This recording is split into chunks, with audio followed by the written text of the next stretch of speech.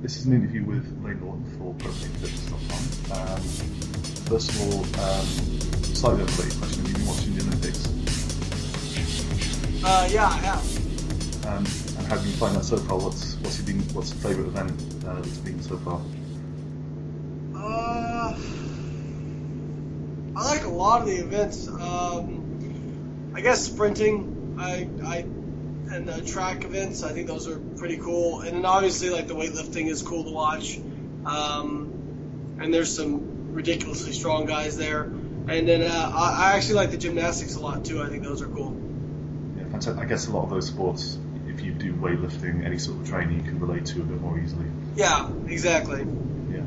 So the main thing I want to talk to you about is kind of popular among even Arnie is he recently posted an article about this. It's carb backloading, which I'm sure you'll be aware of.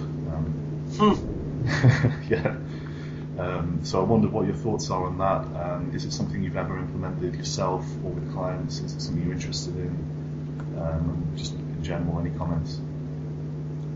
Well, I think it's funny. The history is circular, so nothing is new. It all just gets reinvented. I've seen this stuff 10 years ago, 20 years ago, whatever you want to call it, and people come out with it like it's new. I think it's fine to have carbs at night. I mean, there's certainly the argument against eating carbs at night is that you're going to sleep, your metabolism slows down, you're more likely to store as fat. That's just not true. What the research shows is that actually, overall, your metabolism actually slightly speeds up from a resting metabolic rate whenever you sleep. As long as you get into the REM sleep, that deep sleep, you actually have a slightly higher metabolic rate. And there was actually a study done that showed that people that ate a greater percentage of carbs at night actually ended up losing more body fat than people that ate them earlier in the day. Now, from what I've seen of backloading, at least what's been purported to me by people who follow me on Twitter and send me messages, is that people are saying, okay, don't eat any carbs at all during the day, or very low, and then just eat like an enormous amount at night. I think that's pretty asinine. I think that the overall determinant of body composition is going to be your daily protein, carb, and fat intake. And, I mean, people who have a better carb tolerance are going to be able to eat more carbs. But taking somebody who has a very low carb tolerance, who is more likely to store body fat, and just say, okay, well, if you just eat, don't eat any carbs during the day and eat a ton at night, you won't gain any body fat. I think that's completely bogus. So I think, it's fine to eat them at night, and I tend to eat more at night because I train later in the day. But my personal belief is that there's nothing magical about nighttime or morning time. The study that was done that showed that you lost more body fat eating carbs at night, I think the reason they found that was because they were not eating any carbs during the day, so they had a long, essentially not fasting period, but a period without carbohydrates with low insulin. I think if they did it where they did most of the carbs in the morning and then kind of, fasted or stayed away from carbs the rest of the day, they would have found similar results. That it wasn't the time of day that was causing it, it was the fact that they were having this prolonged restriction of carbohydrates. So, I think that, timing carbohydrates is important, but I would time them around your workout and not necessarily a time of day. If you train in the morning, have more of your carbs in the morning. If you train at night, have more of your carbs at night. That's when you need them most. That's when your body can tolerate them best. And that's when I would consume them. Yeah, certainly. I think as well, practically, a lot of people have got fantastic results by front-loading carbs and even doing the exact opposite of carb backloading, where they take in their carbs pre-training, during training, and then have a essentially zero carb period afterwards, or very restricted carbohydrates after training, and I've experienced really good body composition results from that. Contest diets, I've seen some people implement that, and it's worked great. So yeah, I totally agree. And I think another point that I find quite interesting about carb backloading is the sort of psychological aspect where people seem to justify the most kind of outrageous eating habits. Like it's okay to go and eat a load of junk food because that's what I'm supposed to do. Whereas in practice, you think, well, sure, that's nice every now and again, and maybe you can get away with it, but it's not the healthiest approach to a diet. Around you can certainly justify a lot of ridiculous eating habits. Yeah, I mean, I've seen people kind of like, people ask me about intermittent fasting all the time. I'm not going to get into that because I've covered that ad nauseum, and people that follow that tend to be kind of almost zealot-like. But a lot of people use that, or even IIFYM, as a reason to just kind of binge eat. Like that's okay, well, I'm not eating during the day, so I'll just eat a crap load at night, and I'll just eat whatever I want. And I mean, while I don't tell people, oh, don't eat these foods and don't eat these foods. I'm kind of a middle of the road guy. I think a moderate, a healthy amount. If you want a slice of pizza, okay, have a slice of pizza, but fit it into your protein, carb, and fat numbers. But don't eat nothing during the day and eat a whole pizza at night. I mean, that's just, you're just trying to validate poor eating habits that way. And I mean, actually, it's kind of an eating disorder if you think about it. Yeah, exactly. I mean, I've experienced that myself. I tried, me and a couple of other guys on the website with me, we tried doing ADF for a little bit, alternate day fasting. And it kind of creeps up on you, this idea that, oh, well, because I didn't eat anything yesterday, I can go wild today, I can eat whatever I like. And even though you start off with the best intentions, you might have some porridge with protein powder in, gradually you start adding in things like chocolate bars and sweets, and then it becomes, because you don't see any negative body composition changes for a while with this kind of setup. In fact, it seems to be very good for preserving condition, if not gaining muscle.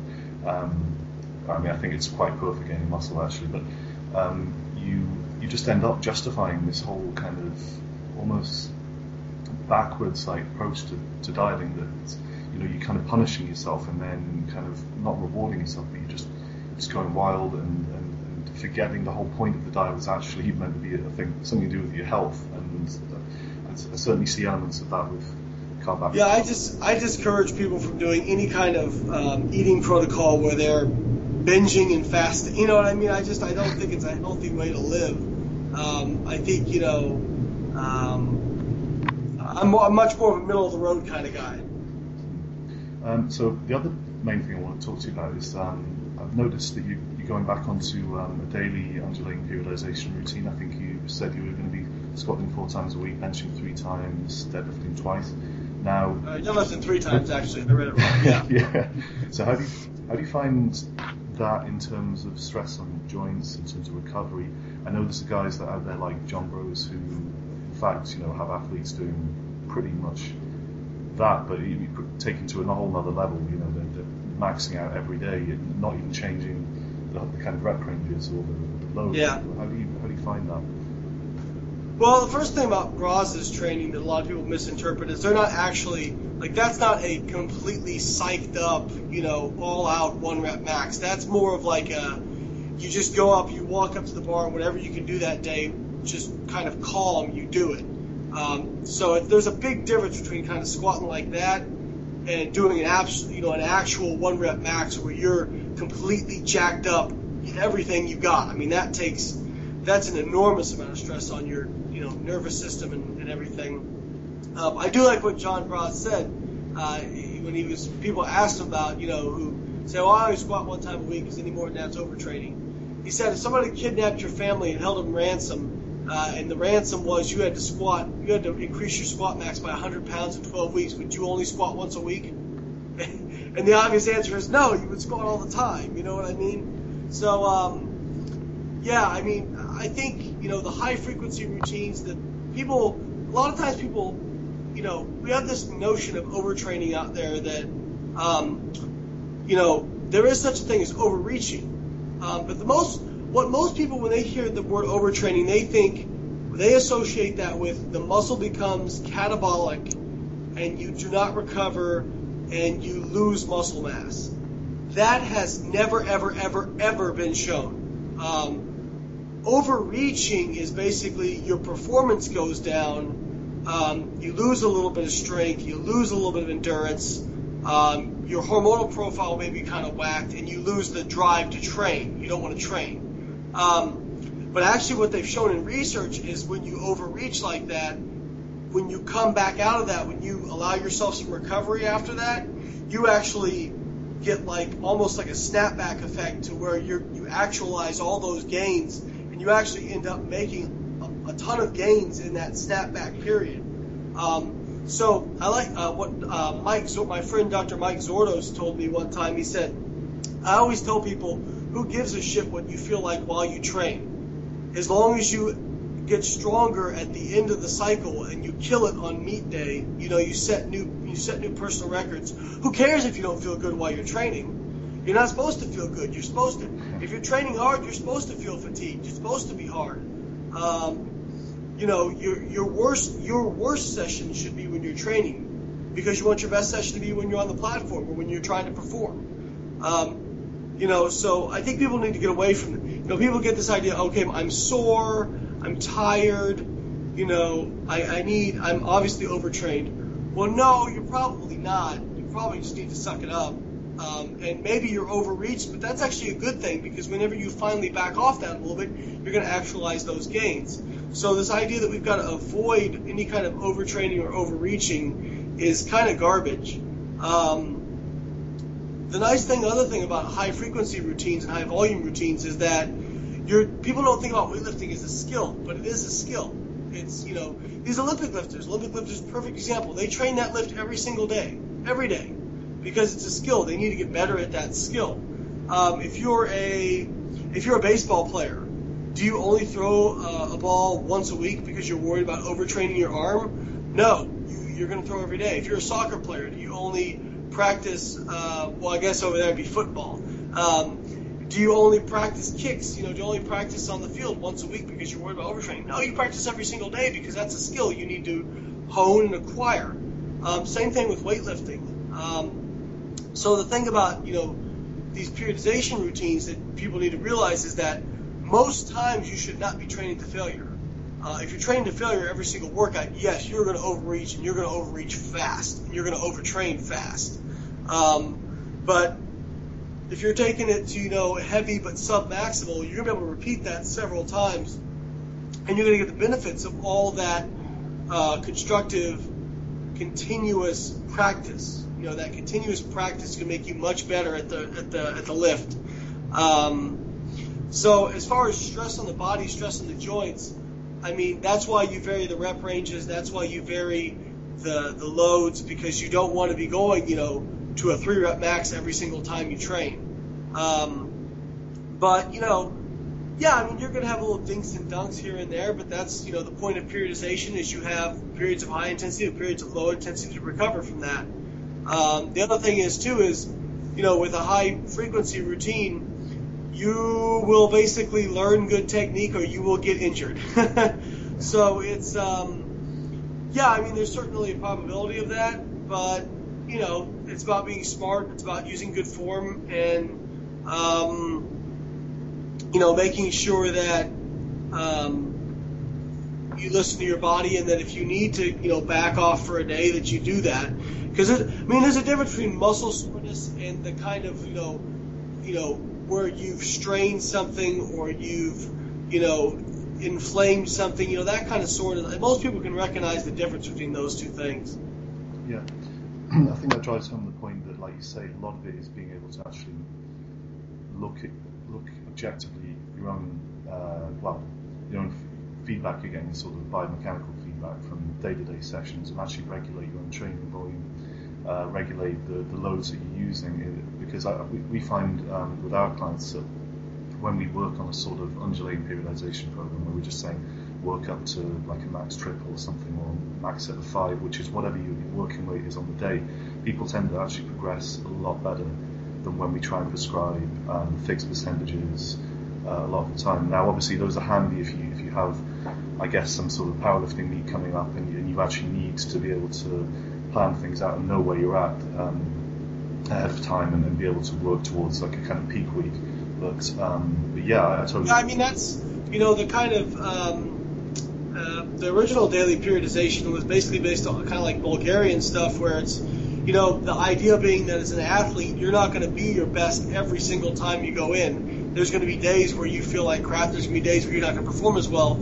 So you should base your training off, kind of how you feel, how you're performing on that day. and base your working sets off that. So there's some, like the Bulgarians will go in and they will work up to a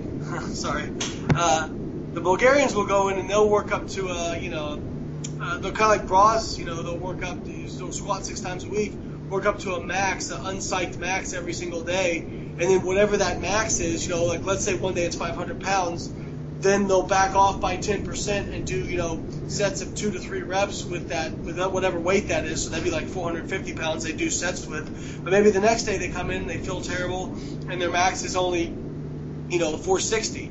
Well, then they back off 10% and they do working sets with, would be like around 405, something like that. So, they're kind of inherently self-regulating that way.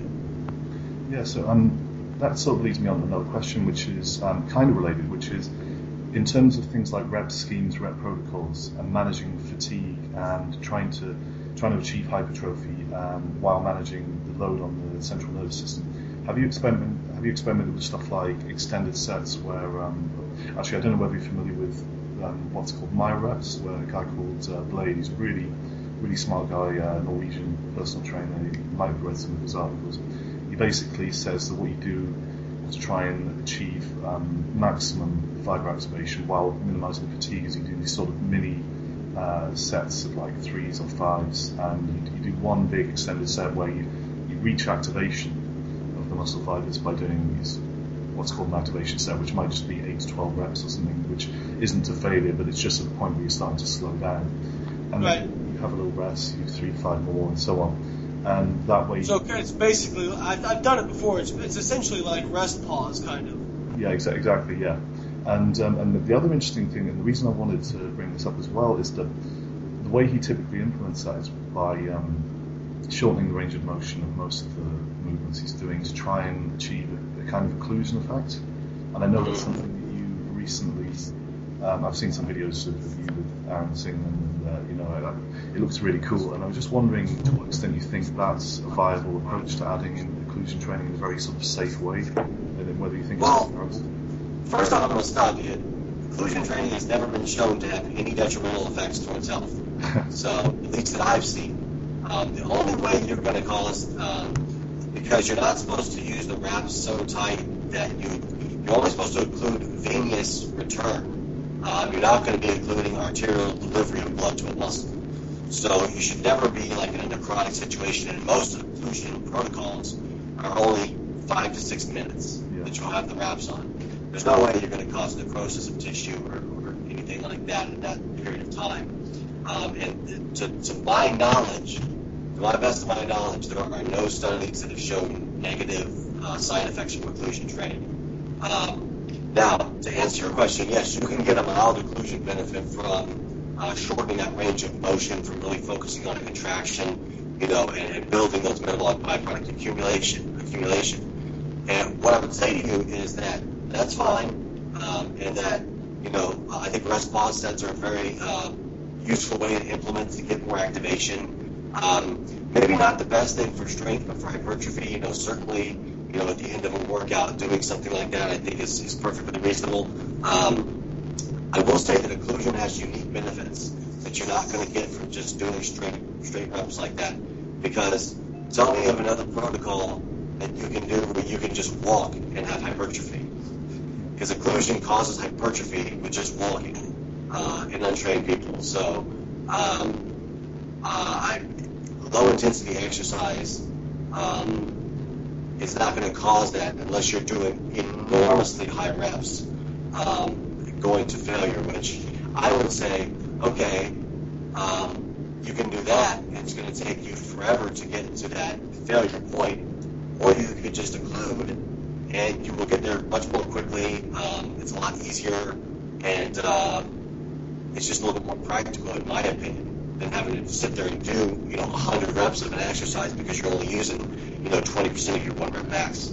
So yeah, I mean, I heard people speculate about negative effects of occlusion and whatnot, and I can see that if you're having reps on for 30, 40 minutes, an hour, or something like that. But again, all of the papers from Jeremy Lemke, who you won't look up, but all of the meta-analysis I've seen on it has not shown any detrimental benefits to it. But a big part of it is how tight you wrap reps. So, like, we use knee wraps for practical inclusion. And you want to wrap at about a 7 out of 10 tightness. So if 10 is the maximum tightness, you can only want to do about 70% of the maximum tightness. Okay, well, that's brilliant. Yeah, I mean, fantastic answer. One other thing I wanted to talk to you about was, I guess, in your own training, you had the opportunity to train with guys like Ben Kulski, who's just a monster, and obviously, I mean, it's not like you're a weakling yourself. I mean, you've set numerous powerlifting records, you've won everything there is to win in natural bodybuilding. How do you find continued motivation with your training? I know you talk a lot about working hard on other people. You do that in every aspect of your life, but where does that come from for you? What is it that keeps driving you, even though you achieved a lot? When I was younger, it probably came from me being insecure about people making fun of me growing up and wanting to prove them wrong, which was good because it actually pushed me. I felt like I would always feel like I'd have to work twice as hard as the guy next to me if I wanted to even get the same results as him, just because growing up, I never was that talented at anything. I had a lot of people tell me I couldn't do things, so I just felt like, okay, people, maybe I don't have good genetics or talent, but I'm going to work. If I work harder than everybody else, it's the great equalizer. Yeah. So that's where that kind of came from. As far as now, basically, to keep myself motivated, I find things that are interesting to me. Little things I can pick out. So right now, my big motivation is to break a 1,700-pound total in raw powerlifting in a 220-pound class. And actually, the all-time drug-tested record without knee wraps in powerlifting for the 220-pound class is 17:08. And I would love to have a shot at breaking that. I think that I can have a shot at breaking it. So things like that keep me motivated, as well as just, continuing progression. I've always said, if you're not getting better at whatever you do, you're getting, it's the same thing, it's getting worse. I think, I heard a quote one time that was the enemy of the best is not the worst, it's okay, average, mediocre, because that's the comfort level. Nobody's really comfortable with being the worst at something, but people can be comfortable with being average. Actually means that you have achieved something notable, even if it, whereas mediocrity, pretty much anyone can do that. Being the worst. Yeah, exactly. Some people would argue that it's better to be the worst at something than it is to be mediocre. If you're gonna do it big. But yeah, I'm just, I don't know, man. I've always been very intrinsically motivated, and my biggest fear in life, even when I was young, was to basically be vapor and have, not make an impact on the world. And I realize, bodybuilding, powerlifting, some people look at that as a vanity thing, and it's, it's not, maybe I'm not curing cancer, but I always felt like, I want to put something out there, I want to contribute to the world. I want to be, I want to be somebody of notoriety, not for the sake of being famous or anything, but for the sake of, you want to build a legacy. Like, that's my biggest goal is that when I'm 75 years old or when I'm dead, people look back and they say, wow, look at all the things Lane did. He did it the right way. He did it with integrity. He treated people right. And look at this, legacy he was able to leave. And, I had my great uncle pass away last week, and he was somebody I looked up to quite a bit. He actually paid for a large portion of my schooling for college. I wouldn't be able to go to the college I went to if it wasn't for him. And when I was at his funeral, it just struck me by how many people talked about how much integrity this man had and how much he did for the community and how much of a legacy he left. And I came away actually very motivated from that. Obviously sad that I've lost a family member, but very motivated from that because it was like, when you're gone, that's the only way you live on is if you leave something like that. So that may seem like a very weird answer, but that kind of is my motivation for doing all this stuff. I want to leave something that even when I'm gone, people can still look at and appreciate. No, I suppose in a sense what you're saying is you want to achieve immortality, which is a pretty laudable goal. I mean, doing a PhD itself, I mean, that's something which, long after you're gone, people are going to be referencing. People will know about what work you've done, and so even though it's not, obviously, it's on top of everything else you've done with your physique and with your powerlifting, and like you say, with your personal life, you're trying to leave a mark which other people will go back and, it's a bit like, Isaac Newton's famous saying, standing on the shoulders of, if I've seen further than other men, it's because I've stood on the shoulders of giants. If you can be one of those people that, someone standing on your shoulders in 50, 100 years time, then that's something. It's absolutely true. I had a lot of, I had a lot of people tell me I couldn't do things, but I also had a lot of people that supported me, that brought me up. My uncle's one of them, my grandfather's another, my parents, my great parents. I have great colleagues that helped me out with research and everything, that supported me. I think that quote is 100% accurate. If I've seen far, it's because I've stood on the shoulders of giants. And, a lot of what I encountered from my family and Uncle Bill, actually, who, like I said, paid for a lot of my schooling, he just told me, he said, I don't want anything from you. All I want is that one day in the future you do this for somebody else. So that's actually, one of the things I want to do in the future is, start up a scholarship or something like that to my company. Just because that's really what it's about, is passing on this knowledge. Real quick, I posted on my Facebook the other day, actually, because I've worked with probably about a dozen people who have gone on to become coaches themselves, and a few of them, very highly successful, are making essentially a full-time living out of it now. And I had some people ask me one time, they said, doesn't that bother you that people worked with you and now they make money off, and they're direct competitors to you?